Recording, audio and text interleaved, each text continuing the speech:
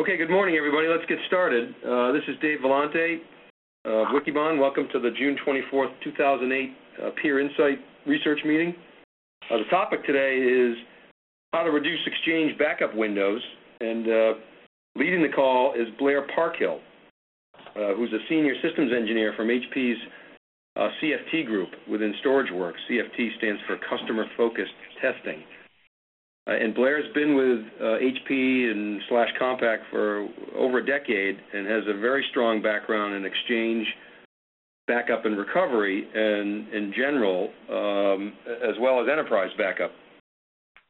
And you can go to the wikibon.org homepage, and under upcoming events, under teleconferences, you'll see a link to the bulletin board that has a link to the PDF that might have some good background material for you. That link is called Best Practices to Reduce Exchange Backup Windows. And then if you click in there, you'll find a white paper that documents a number of the details that Blair is going to talk about today.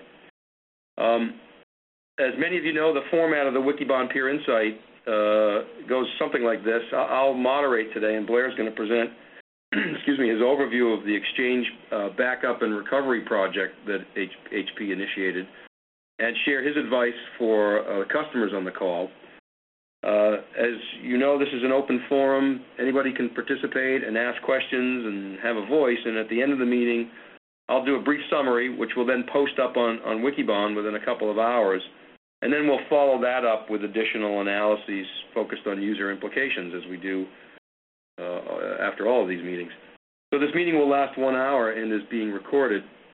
So with that, I'd like to welcome Blair and turn the meeting over to him. Blair, thank you very much for joining us today. And again, welcome to Wikibon. I wonder if you could just start by telling us a little bit about the motivation behind the project and maybe describe what the project entailed and what you learned.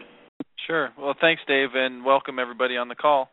Essentially, when it came to backup and recovery, my background is largely in enterprise backup applications and fiber channel networks to facilitate backups, and learned quite a bit there that I was asked to apply towards Exchange, and certainly Exchange makes for a Tier 1 type of application that you want to constantly keep protected. It's just something that corporations just can't live without. Unfortunately, the fact that email is growing very rapidly presents an issue where you've got all this data, you've got to back it up quickly, and backup windows certainly aren't getting any bigger. So that's pretty much the premise behind the project, is how can we reduce some of those backup windows and introduce maybe some things that we can exploit in the new version of Exchange, which is Exchange 2007. We do have Service Pack 1 for Exchange 2007, but that doesn't change a lot with respect to the backup of Exchange. So there are four, major topics that I wanted to at least put on the table.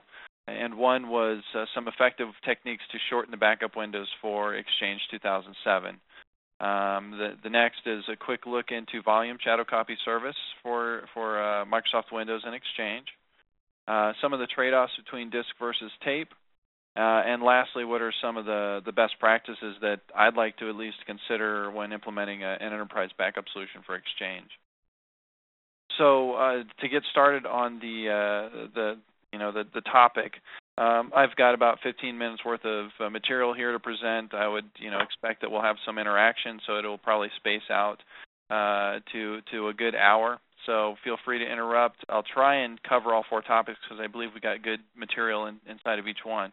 But if we don't get to all of them, I'll do my best to at least update the Wikibon to make sure that the information is out there. And certainly, as Dave said, it's in the white paper. So to get started, those familiar with Exchange know that we have at least one concrete method that's been used for quite some time, and that's the ESE Online Streaming API for Exchange.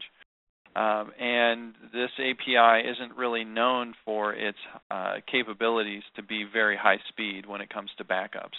And a lot of this has to do with the way the data is read out of the Exchange database. And as pages are streamed to tape, they're verified and validated before they're put onto tape and before logs can be truncated. So the streaming API certainly makes for a great Exchange online aware type of solution. Problem was with Exchange 2003, we were limited to 4 storage groups within Exchange, and storage groups kind of represent an area where our databases live, and it's a consolidated area where the transaction log files live for each of these databases. It also represents the volumes in which we create on our servers that we put these storage groups onto. So typically in Exchange 2003, you would see four volumes for the storage group databases and another 4 for the log files. And typically, when we look at the large files we're backing up, they live on those storage group volumes. With backup applications, you can stream concurrently based on the number of volumes that you're putting your storage groups on. For example, in Exchange 2003, 4 storage groups would live on 4 volumes, and the backup applications were typically savvy enough to be able to stream 4 Exchange backups concurrently. And a lot of times we'd see people using something like NT Backup, and they would have 4 concurrent streams to disk or sometimes even tape. If you're using other applications like Backup Exec, NetBackup, Data Protector, most likely those could be going to tape. So streaming backup, while a popular method, has not changed in the upgrade to Exchange 2007. And Microsoft calls this a deprecated or a de-emphasized part of the solution. So they're not changing anything with ESE Online Streaming API, which pretty much means we shouldn't expect to see any better performance as we're reading the data out of the databases. So some of the ways to hurdle this limited backup window and this lack of performance from an API such as the Online Streaming API is to use concurrency. And essentially what that means is you're backing up multiple storage groups or multiple databases at the same time concurrently and in parallel, and then streaming those to each of those concurrent streams to tape or disk. And essentially what this does is allows us to do a lot of work in parallel and multitask a lot of this work, and essentially allow us to get through these backups a lot faster. So with Exchange 2007, we are afforded the ability to get up to 50 storage groups and essentially 50 volumes to put those storage groups on. And again, what that means from the backup application is that we can do up to that many concurrent streams and really realize the true potential of what we're reading from as far as a volume perspective and Exchange database perspective. So concurrency is a good thing, provided that your systems can handle that. And we'll discuss that a little bit when we go into the disk versus tape discussion. So some of the testing that I had done was to look at the number of storage groups and create concurrent streams based on those storage groups. If I represented a model that we typically see in Exchange 2003 with 4 storage groups and essentially 4 concurrent backup streams, typically good performance was around the 250, 300 gigabyte per hour range. And that was pretty much the same deal with Exchange 2007. When we did 4 concurrent streams using the same ESE Online Streaming API, we'd see somewhere between 250 and 300 gigabytes per hour as our best performance. So the theory was if we could do more concurrency, we could get better performance. So we take something like 4 streams, and we look to essentially stream those concurrent streams. For example, 16 storage groups was another test we had done. So again, somewhere between 250 and 300 for 4 concurrent streams. If we went into the realm of 16 concurrent streams and essentially 16 storage groups, all being backed up in parallel, we went up to about 620 gigabytes per hour, which was a pretty big leap for an Exchange database to be able to back up that quickly. And again, it's not that Exchange is feeding data any faster. It's just that we're just pulling more streams out of the Exchange database and writing that to disk or tape. Now, most of the testing I had done was writing to disk. The reason being is that in most enterprises, you're not going to have the ability to or the budget to buy that many disk drives. And one of the things that I like to advise customers on is that not to multiplex your backups. And a lot of times we see with tape devices, the only way to get concurrent streams to a few tape devices is to do multiplexing, or the interleaving of data, multiple streams of data onto the same media. And essentially that causes a very long restore. So we'll see a lot of customers using disk because you can provide multiple volumes, a lot more volumes than you could with tape in a cost-effective manner. So with 16 streams to 16 FATA volumes that we hosted on a HP StorageWorks Enterprise Virtual Array, or an EVA 6000, we were able to get that 624 or 620 gigabytes per hour as we stream it to those disks. Because the EVA virtualizes its storage on the back end, the performance that we got was essentially from that pooling of disks that we were carving those volumes out of.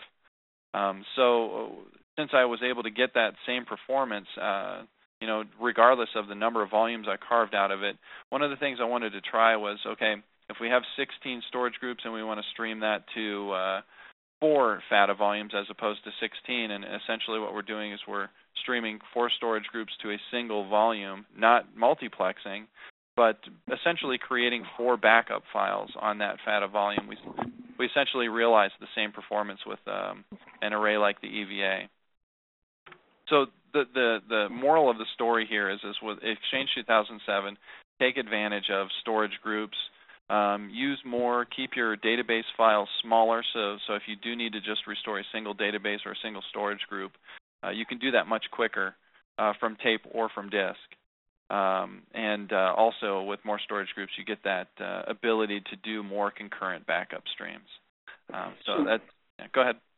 So Blair, I wonder if I could just interrupt you and ask you a couple questions, just so Yep, absolutely. We're clear on. Maybe start with just the sort of configuration that you're using. You mentioned you had EVA 6000s. I believe you're using that as the disk target array, correct? Correct. Yep. So what was the main Exchange store? So essentially, we were using the HP Blade servers connected to a fiber channel network. And the primary storage was on an EVA 8000.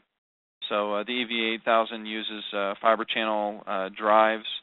These were 300 gigabyte 10K RPM drives, I believe, and we were hosting a 5,000 user, 1 gigabyte mailbox per user database. Okay. The EVA 6000 was full up with the fiber or the EVA fiber channel FATA drives, which are the lower cost, high capacity drives. Those are what, 500 gigabyte? At this time, they were, I believe, yes, 500 gigabyte. Okay. And then you used an HP tape library, is that correct? Yes, I used an ESL 712E for the LTO tapes that I used for the physical tape backups. And the backup application was what? NT Backup for Microsoft Exchange, or NT Backup with the Exchange Aware backups, the ESE online streaming backups. And I also used Backup Exec to familiarize myself with the VSS backups for Exchange. So I did do the same types of backups to disk with something like Backup Exec, and certainly realized a lot better performance than NT Backup. Okay, so and it sounds like you ran a number of combinations of streams to devices, be they disk or tape. You gave some examples of 4 streams to 4 disk drives, and then 16 to 16 as well. And I think I read that you had a number of different combinations. There was a 32 to 32 disk, and right.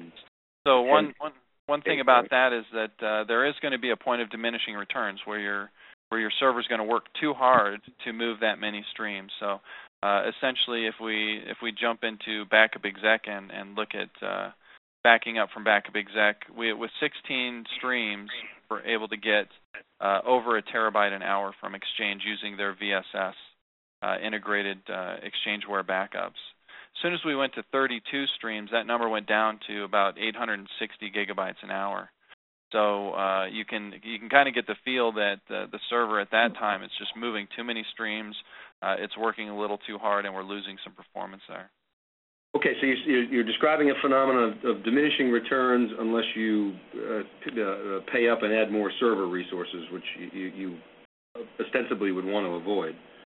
Correct. Yeah, and at that point where you're looking at 32 streams, you know, if you try and build that server up anymore, you're getting kind of to a more of a unrealistic, inefficient type of system.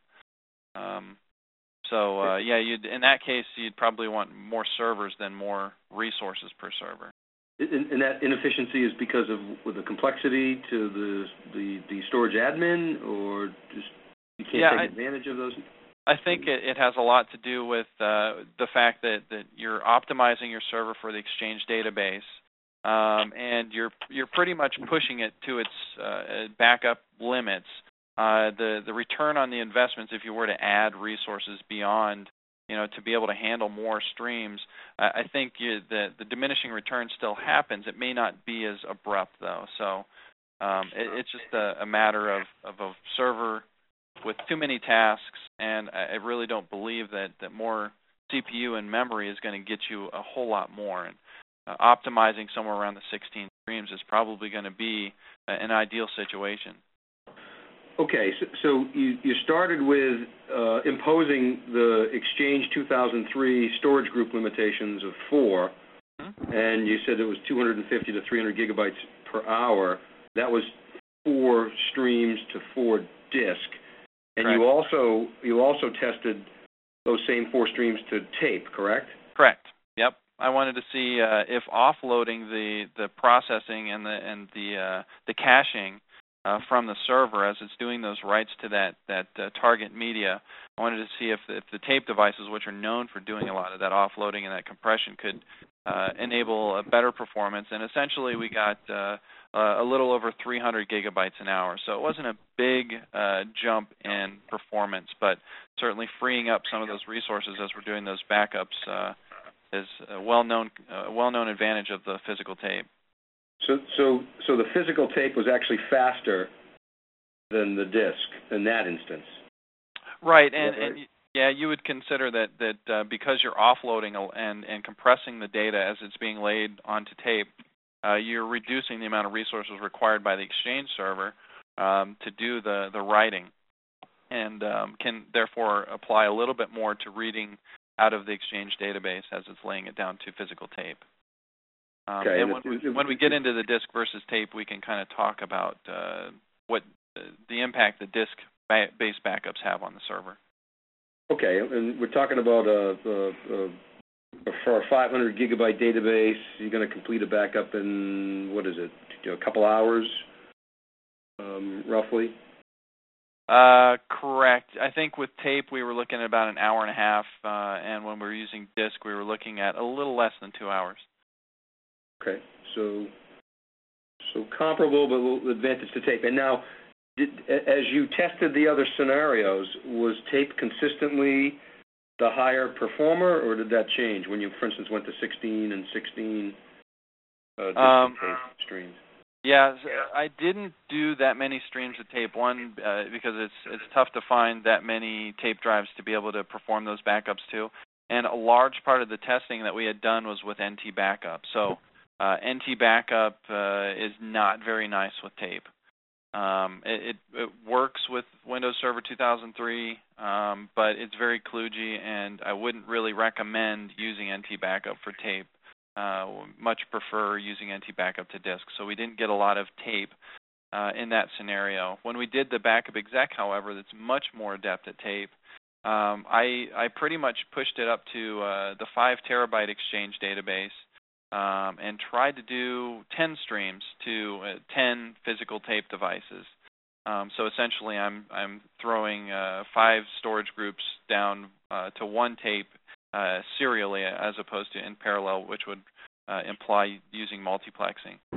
Using that method with 50 storage groups, 5 terabytes to 10 LTO3 tape drives with Backup Exec, I was able to get over 1.5 terabytes an hour. So that would be 5 terabytes in about 3 hours. Okay. Is it safe to say then that you're recommending if customers are trying to exploit 2007 greater concurrency, that on balance you would recommend using a disk-to-disk backup approach for performance and reliability, or not necessarily? Not necessarily. I think, for one, it depends on the application. If you're using NT Backup, certainly stick with disk. And that is a very popular method for Exchange administrators to back up the disk.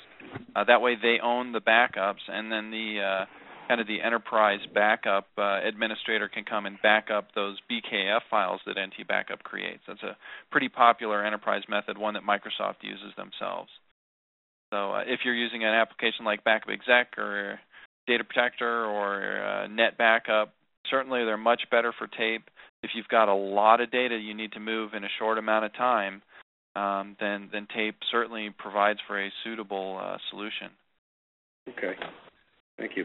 So what about, you mentioned VSS before, Volume Shadow Service. Can you explain briefly what that is and Sure. what you learned there?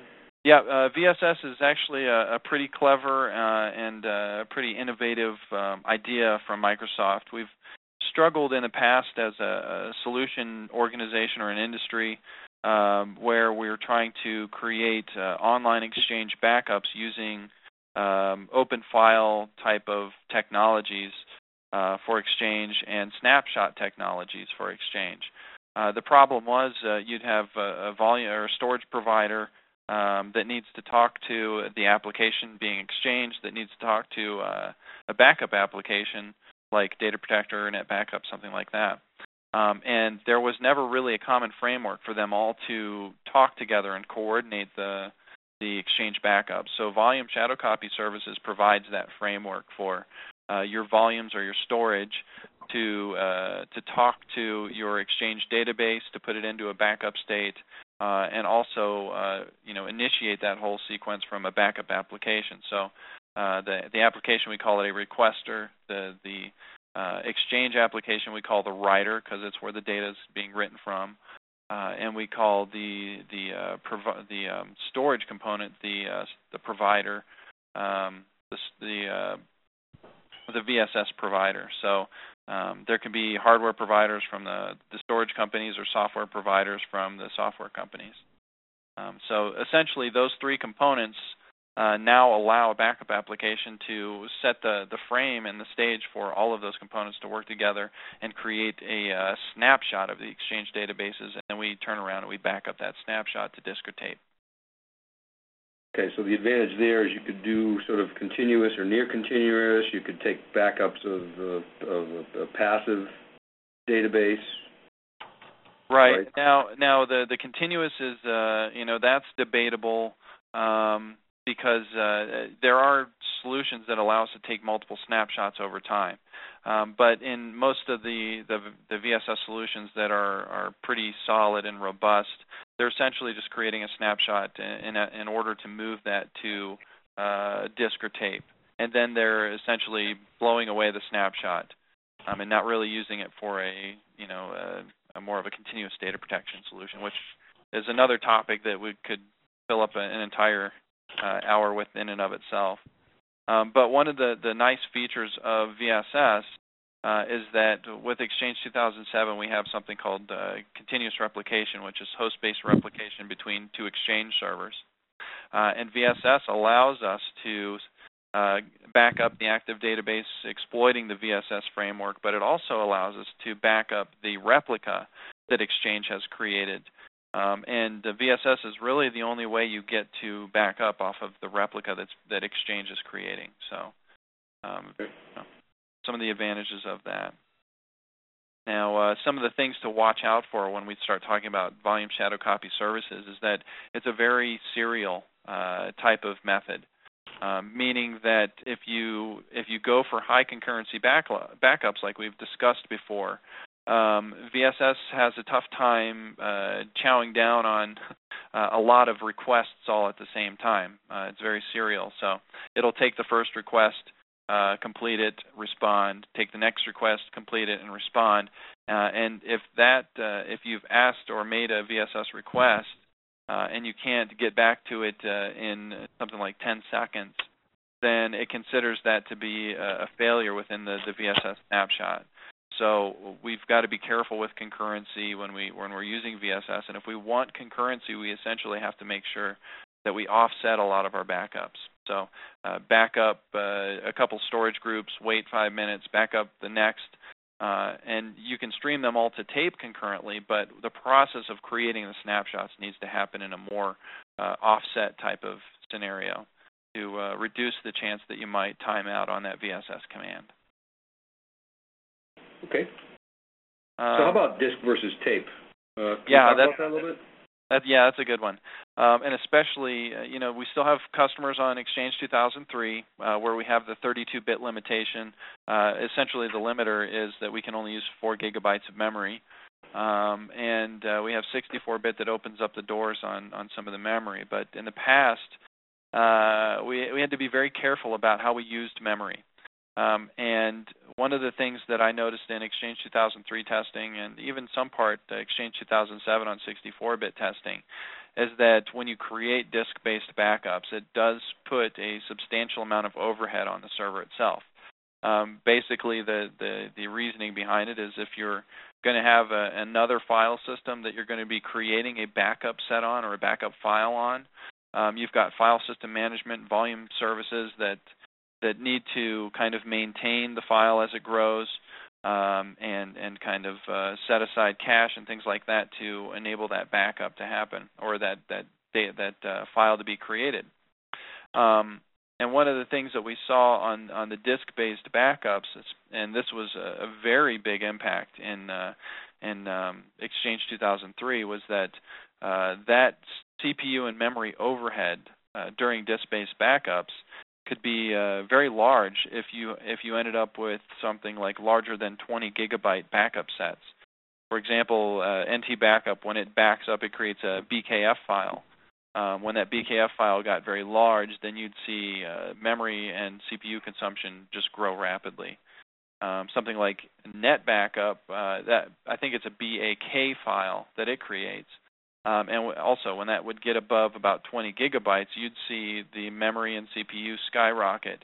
And when that happens, you essentially are going to slow down considerably on your backups. So one of the concerns with disk-based backups is that you do take on additional load on your servers that would otherwise be offloaded with something like physical tape or virtual tape. One more thing to add in there is that there are ways of mitigating that. And to give an example on a test that I had done with Net Backup, it allows you to set a fragment size. So when I'm creating a backup file, Net Backup will say, okay, as soon as that file gets to a certain size, I'm going to close that file and then create a new file and continue with the backup. So what we saw on the memory and CPU resources were as that file grew, we would see memory and CPU grow as well. And things that we were looking at was the kernel memory or the page pool memory on the Windows server, as well as CPU load. So as soon as that file was closed and it moved on to the next one, we would see all of those resources free up. So if you can keep that kind of sawtooth pattern of growing and then releasing and growing and releasing to a manageable size where you're not really taxing and taking too much memory and you're not taking too much CPU, backups get done quite a bit faster. We've had some good enterprise success stories from performing that type of modifications with the backup apps. So that's certainly one I would recommend trying. NT Backup, we saw them Microsoft adjust NT Backup to stop buffering data as it's being written to their disk targets from Exchange. And that was a method or a line or a variable we put into the backup script with a /FU, which essentially stood for file unbuffered. And freeing up that buffer and kind of bypassing that buffer allowed us to lay down data much faster and not eat up so many memory and CPU resources. Ours is one of the few industries where FU stands for file unbuffered. Yeah, that always gets a rise at the forums we do too. So I wonder if we could talk about this and see what people are seeing in general. We've seen the big advantage of disk-to-disk backup is that you can initiate backups with multiple streams to the same target and not have to worry about spreading the data across multiple pieces of media, taking advantage of course, of disk's random access, right? Correct. Yeah, and that I've got to predicate that with the fact that on something like EVA, where your storage is virtualized in one common pool of spindles, the performance that we get from multiple disks comes from the grouping of disks that we have. So the more spindles you have, the more performance you get. And with the EVA, you put together all the spindles, you get that performance, but then you carve out virtual disks or volumes from that group of from that large group of spindles. So essentially what you get is the performance for all the spindles and the capacity from that which you carve from it. So on something like an EVA, you can reduce the number of backup targets that you have on disk and still get the same performance. So I want to make sure that that's pretty clear. Right. Okay. You're saying that because you're virtualizing a pool at the back end. Is that right? You're striping the pool across multiple disks. Is that right? You're striping the pool across multiple disks, but you're carving out the capacity and presenting LUNs, and all those, you can have multiple LUNs on one pool of disks essentially, and they will all get that performance from the grouping of spindles, and you can set the capacity based on how you present the LUNs. So and the main advantage of tape is going to be, if I understand correctly, is it's going to be the fastest elapsed time technique if you put in a lot of tape drives and sort of ignore the cost. Is that right? Or yes, correct. I mean, tape technology today is much faster than moving disk. A single tape device can go up to 160 megabytes per second, and that's phenomenal. It takes a large number of disks to get that type of performance. And also with the fact that physical tape compresses data, which gets you more performance and offloads some of that CPU and memory processing. So, yeah, physical tape does have its place, especially again if you want to move your data off-site. I mean, it's very very hard to do on spindles or disks. And much easier to do with physical tape, and that's a big reason why tape is still around. Blair, this is Nick Allen. Sure. I had a question on the tape Yep. benchmarks. In the PDF, say with 10 drives, you were able to read about 1.3 terabytes an hour, and you just also mentioned a figure of 1.5 terabytes an hour. Across 10 LTO drives, LTO maximum 60, so you were getting 1.3 to 1.5 out of a maximum of terabytes an hour. Yeah, out of 10 drives, and those drives weren't even being pushed all that much to their maximum. That was my question, is you cautioned against multiplexing. How were you able to feed 1.3? Where was the bottleneck? The bottleneck here, let's take a look. The bottleneck is certainly, again, was not the tape drives. It was not the infrastructure or the fiber channel infrastructure. It was primarily the server and the ability of the server to stream data that fast. I believe that if I would have had more than 10 streams, I probably could have gotten greater than that 5 terabytes in about 3 hours. So I didn't get to go beyond 10 tape drives. My theory is that somewhere between 16 and 24 streams is going to be pretty much your max limit. And my theory is that if I go beyond 10 to like 16 streams to physical tape, that I may realize a even better performance with Exchange. And that would be with backup exec, not backup, right? Yes, certainly a backup application that's well suited to manage tape and manage where data exists on tape. And in all this testing, did you test any restores? Unfortunately, we didn't get to do a bunch of testing. One of the problems that we saw with NetBackup was, you remember the point of diminishing returns. When I got a little sadistic on what I was trying to get out of NT Backup, moving to that 32 streams essentially crushed the server. And what we saw was NT Backup got very confused about where data existed on tape, or on disk, which made it very tough to do restores. So we didn't get to do like a 16 stream restore. to realize the benefits of that level of concurrency, and those types of restores aren't quite as common in today's enterprise as just restoring a single database or something like that to extract a user's messages or documents that they've lost. Blair, this is Fred Moore. I just listening to your conversation there. I assume you're only talking about backing up to straight tape as opposed to an integrated virtual tape library with the disk array in front of the library, because in that case you get the best of both worlds. Yeah, where you're kind of caching. Yes. Yeah.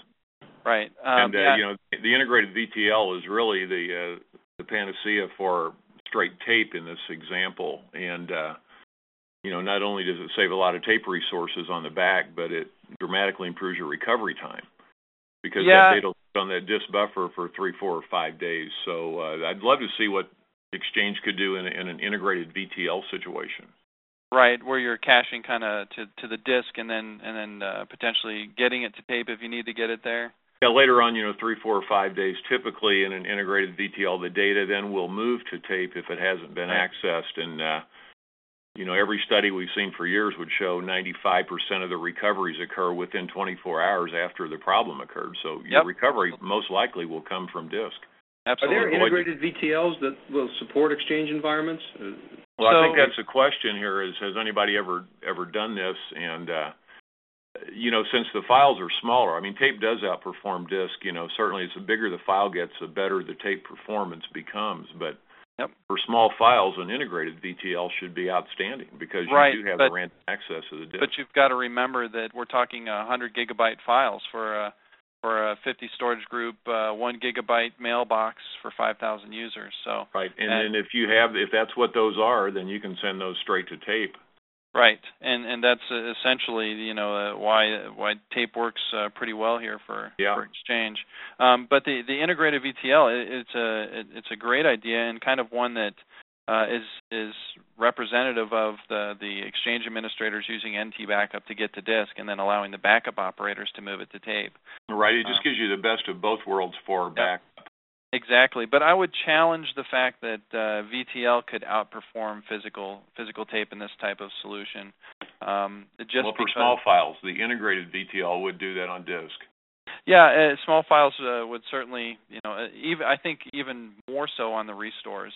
Exactly, on a certain size file, then the bigger the file, tape gets more beneficial. But for small files, right, access time takes longer than it does to find it on disk and restore the file. Absolutely, and for databases that may, like for example, Exchange transaction logs, but typically we're not really restoring a few transaction logs. We'll be doing a lot of transaction logs, and typically one database to replay those transaction logs into.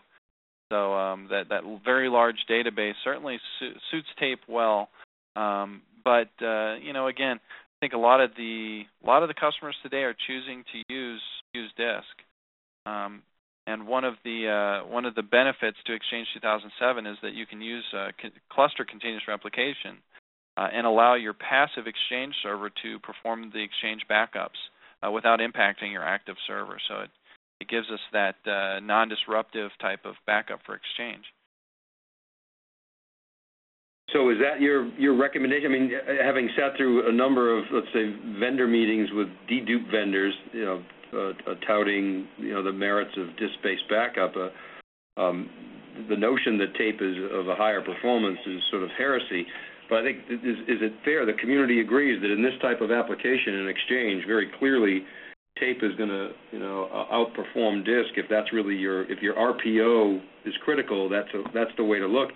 But Blair, I'm curious as to, given the trend toward disk-based backup, is what you're recommending or seeing in that regard? Yeah, well, you had to bring up dedupe, didn't you? I know, we only have 20 minutes left. I had to bring it up. Yeah. Well, to address the other question that you had about tape versus disk, I think there's going to be a break point. Certainly for very large Exchange databases where you're going to have large EDB files and a lot of data backup, with a little time to do that, tape offers itself as a very good solution for doing that. Unfortunately, because we don't recommend multiplexing because of what the impact it has on recovery, it's tough to get 16 LTO tape drives dedicated to one server. Typically, that's shared between many servers, and backups typically happen around the same maintenance interval in the evening. So it's very difficult to get that number of tape drives dedicated to a single Exchange server, and therefore I think that's why we see a lot of disk-based solutions for Exchange. And remember, an integrated VTL is a disk-based solution with tape on the back end. Correct, and that is something that the HP virtual library system is capable of doing, where you can back it up to the virtual library and then have it auto-migrated to the physical tape on the back end. Okay, so there are integrated solutions for Exchange, for integrated VTLs for Exchange. Is that correct? Is that what I'm hearing? But, yeah, I mean, I'd take off the for Exchange part. They aren't Exchange aware, but certainly would support doing Exchange backups to them. Yeah, okay. And the big benefit, to kind of reference the dedupe, is that with those types of solutions, not only do you get kind of the benefits of a virtual tape where you can present multiple virtual tape drives, you can get good small file restore performance, but with the virtual libraries you also get dedupe, and you also get that back end move to physical tape. So yeah, it's a very solid solution for Exchange. One thing to caution you on with dedupe is that dedupe essentially takes a look at the depending on the solution you go for, it takes a look at the file or the blocks of the data, and it tries to eliminate as much duplication of patterns that you can. So the patterns in Exchange are something that you're going to want to make sure your dedupe vendors are aware of. In a lot of cases, they're going to say, yeah, dedupe works great for some set of files or for some type of database, but certainly want to make sure that they can tell you that, yes, we've taken a look at Exchange data and it dedupes very well, or it doesn't dedupe well at all. My assumption is that with the amount of compression that you can get out of Exchange data, via attachments, that it would dedupe pretty well. You want to be careful of if you've got vendors that are saying they dedupe a very large percentage of the data, you want to make sure, well, was that actually a real database? To be able to determine if they basically took the same messages and populated many a couple terabytes of Exchange data with the same messages, you would imagine that would dedupe much more than a very sporadic type of Exchange or typical Exchange organization. So does anybody have experience with dedupe and Exchange on the call? I'm sort of hitting hope, but or any visibility or talk to any customers that have done this? No? Okay, no. But your assumption is that it would work pretty well, right, Blair? Yeah. Typically, again, because of a lot of the Word attachments, the PowerPoint attachments, if you're a company that sends a lot of that information back and forth, I would expect you would see a high level of compression. And compression and dedupe, while they're not the same thing, they both kind of operate under the same kind of technology where you're looking to reduce repetition. So I know that Exchange databases typically in the past have been very compressible for most organizations. If you send a lot of JPEGs or compressed files, certainly you're not going to get that level, but typically we see Exchange compress very well, and I would expect it to dedupe pretty well. Okay, so in the time remaining, how about maybe some best practices or advice that you'd give for administrators? Sure thing. Well, for one, I kind of touched on it before, but I think with Exchange 2007, we're going to see data, mailboxes grow pretty rapidly. We're seeing that adoption of larger mailboxes grow in the customers that we talk with. Probably not as much as Microsoft would like to see, but or HP as a storage vendor. But I think my first and foremost would be keep the EDB files, keep the databases to a manageable size, and try and make use of the storage groups that are made available to you to get that level of concurrency for backups would be my first best practice. The next best practice for me in a backup environment is to monitor the server workload. So if you're going to use concurrency, and you've done something like 10 streams or something like that, look at your server workload, look at the memory, and look at the CPU most importantly, and take note of how much resources those use. And if not a lot, try using more streams and keep monitoring that workload, because you can work yourself into a very efficient type of solution. For Exchange, being a transactional database, the third best practice would be keep an eye on those event logs. Windows event logs for Exchange are very good. You can actually get a very good feel for what's happening during those backups. Does log truncation occur? Things like the backup for VSS has started on a particular database and it's completed on a particular database. So watching those Windows event logs for Exchange give you a very good idea on how healthy the backups are and also the process that they go through. And lastly, if you're afforded the luxury of having an enterprise array that has the ability to capture the layout that exists on the array, for example, with something like the EVA, we have a tool called SSSU. And with that utility, we can capture the array's configuration. So how many disks have we put together to make a disk group? How many volumes have we carved out of that disk group? And the worldwide names of the hosts that we're presenting those volumes to. All of that stuff can be captured into a script with SSSU. And what we do is we get a lot of customers who will back that data up along with their Exchange data. So should something terrible happen, they lose an array, they can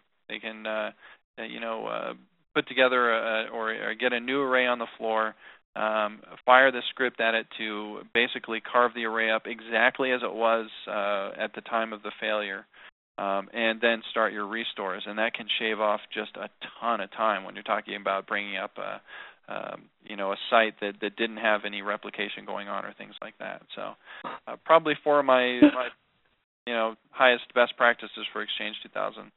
So I wonder if you could give customers maybe some rules of thumb there.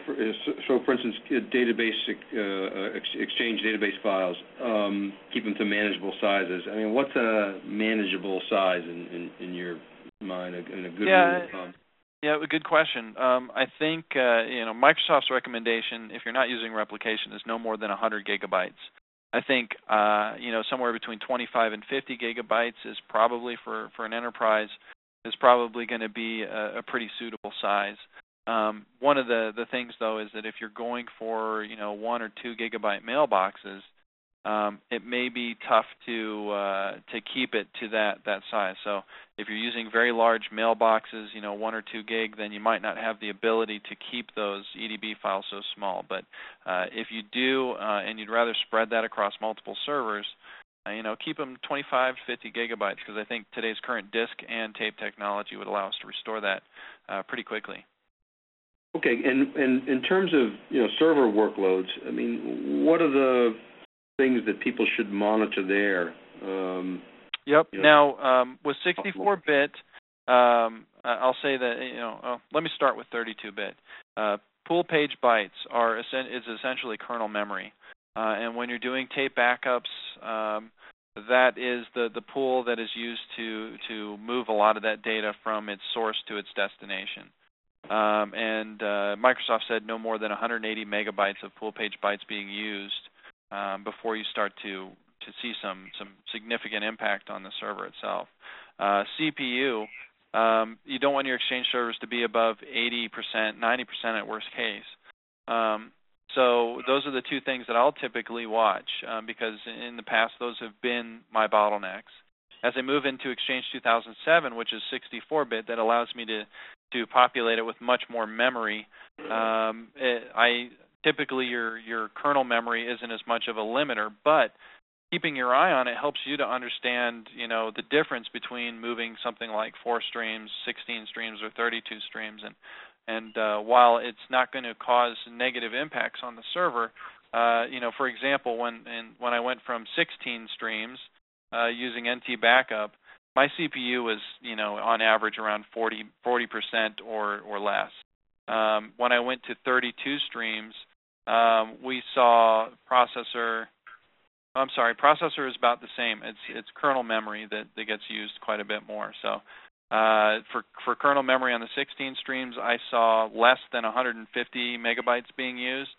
For kernel memory on 32 streams, concurrent streams, I saw kernel memory at the, let's see here, I think it was about the 400 megabyte range. So you're looking at a very large jump between 16 and 32.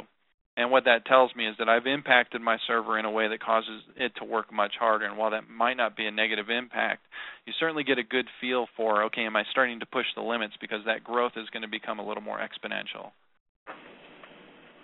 Good. Okay, thank you. Anybody have any other questions for Blair or comments before we wrap up here? What's your next one going to be? Well, CFT, we're taking a look at some of the virtual library dedupe stuff.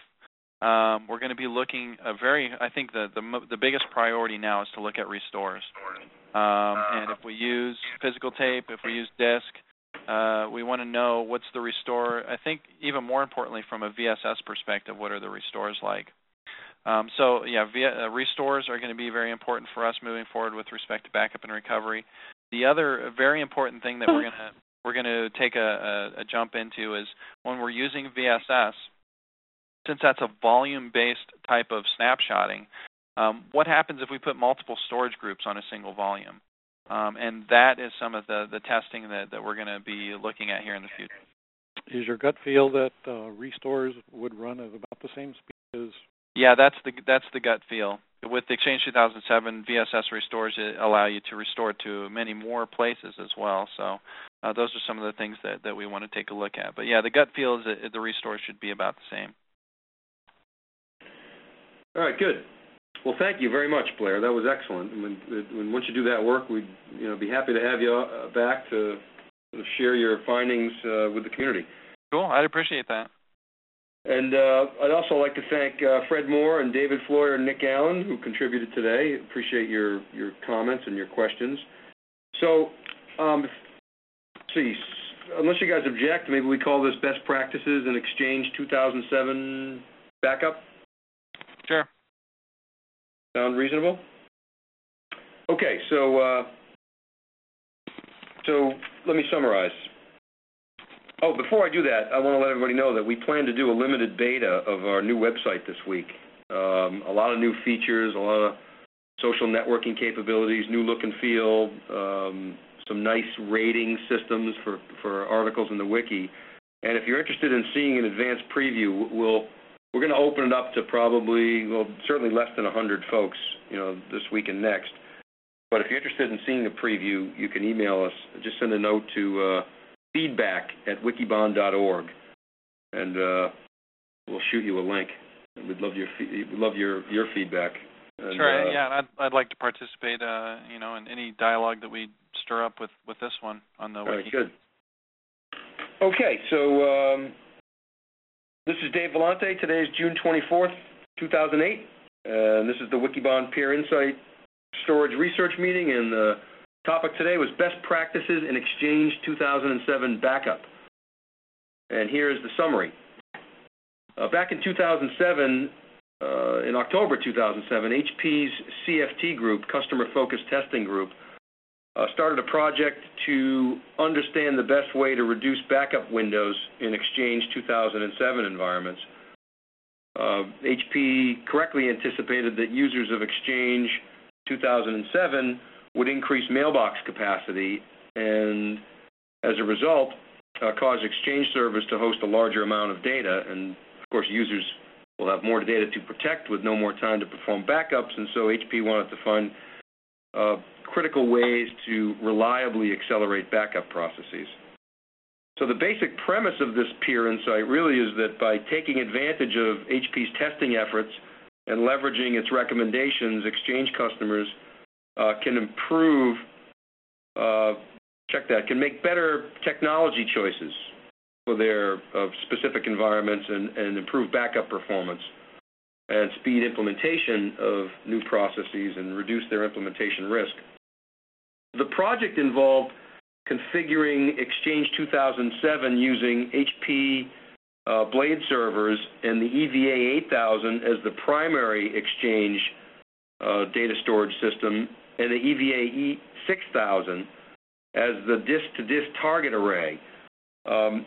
And the test was also the array was configured with FATA drives, and then an HP ESL 712 tape library was used as a dedicated backup and restore device. The primary testing was done on NT backup. And the system tested Exchange 2007 servers hosting 5,000 users with 1 gigabyte mailboxes. And HP ran a number of tests to determine the effect of concurrency on backup performance, using a variety of combinations of X number of concurrent streams going to Y number of disks or tape drives. So HP started off by wanting to understand the core differences in the streaming API for Exchange 2003 versus 2007, and also determine the degree to which 2007 enhancements could be exploited, namely the ability to support more storage groups and, of course, have greater concurrency during backups as a result. So what are the most effective techniques to reduce Exchange backup windows? The HP testing found that in general, using more storage groups in Exchange 2007 will allow for greater backup concurrency, which should provide for faster backups, but increasing the number of storage groups also could increase complexity for storage administrators, and in some cases degrade performance, particularly if server kernel memory becomes overtaxed. HP found that reducing the number of storage partitions, i.e. sending multiple streams to a single disk volume, was actually quite effective and did not degrade performance. And HP was able to do this without the need to interleave data, which of course would negatively impact restoration performance. When imposing the storage group limitations of Exchange 2003, that is 4 storage groups, HP found that tape devices were more efficient and could achieve higher throughput relative to disk backup. And in general, this was true across a variety of workloads HP tested. But in particular, 4 concurrent streams to 4 tape devices using hardware compression and data buffering allowed the backup of a database to be completed in about an hour and a half versus nearly 2 hours using 4 disk devices. But on balance, increasing the number of storage groups and concurrent streams and using disk-to-disk backup is going to yield the best performance for NT backup, but backup executive customers and data protector, net backup users, etc., may find better performance with tape, particularly in Exchange environments with the large file sizes. These improvements, however, are not linear, and users should be aware that increasing the number of storage groups and concurrent streams can tax server resources and increase complexity. We talked about Volume Shadow Service, VSS, which is a facility to allow point-in-time copy of open files and databases.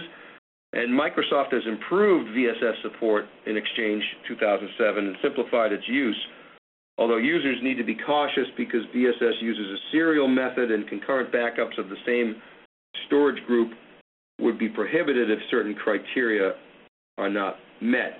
But VSS offers options to users that are looking for a passive database backup where a replica of the active database can be created and backed up on a separate set of disks, which would, of course, reduce contention for storage resources. What are the trade-offs between using disk versus tape in Exchange? The most important advantage of disk-to-disk backup is that they can be initiated with multiple streams to the same target and not have to worry about spreading data across multiple pieces of media. And this takes advantage of disk's random access approach and keeps recovery times acceptable.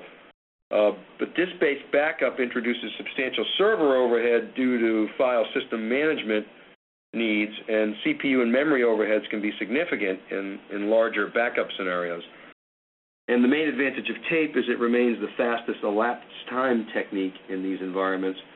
So if RPO is crucial, customers should consider putting in lots of tape drives and ignoring the costs. With multiple tape drives, recovery is potentially enhanced due to the multiple streams. We talked about advice for storage admins. Really, Blair shared with us 4 key best practices that emerged from this project. First, larger is not necessarily better. The recommendation is keep Exchange database files to manageable sizes of around 25 to 50 gigabytes if possible, and use more storage groups and volumes where possible.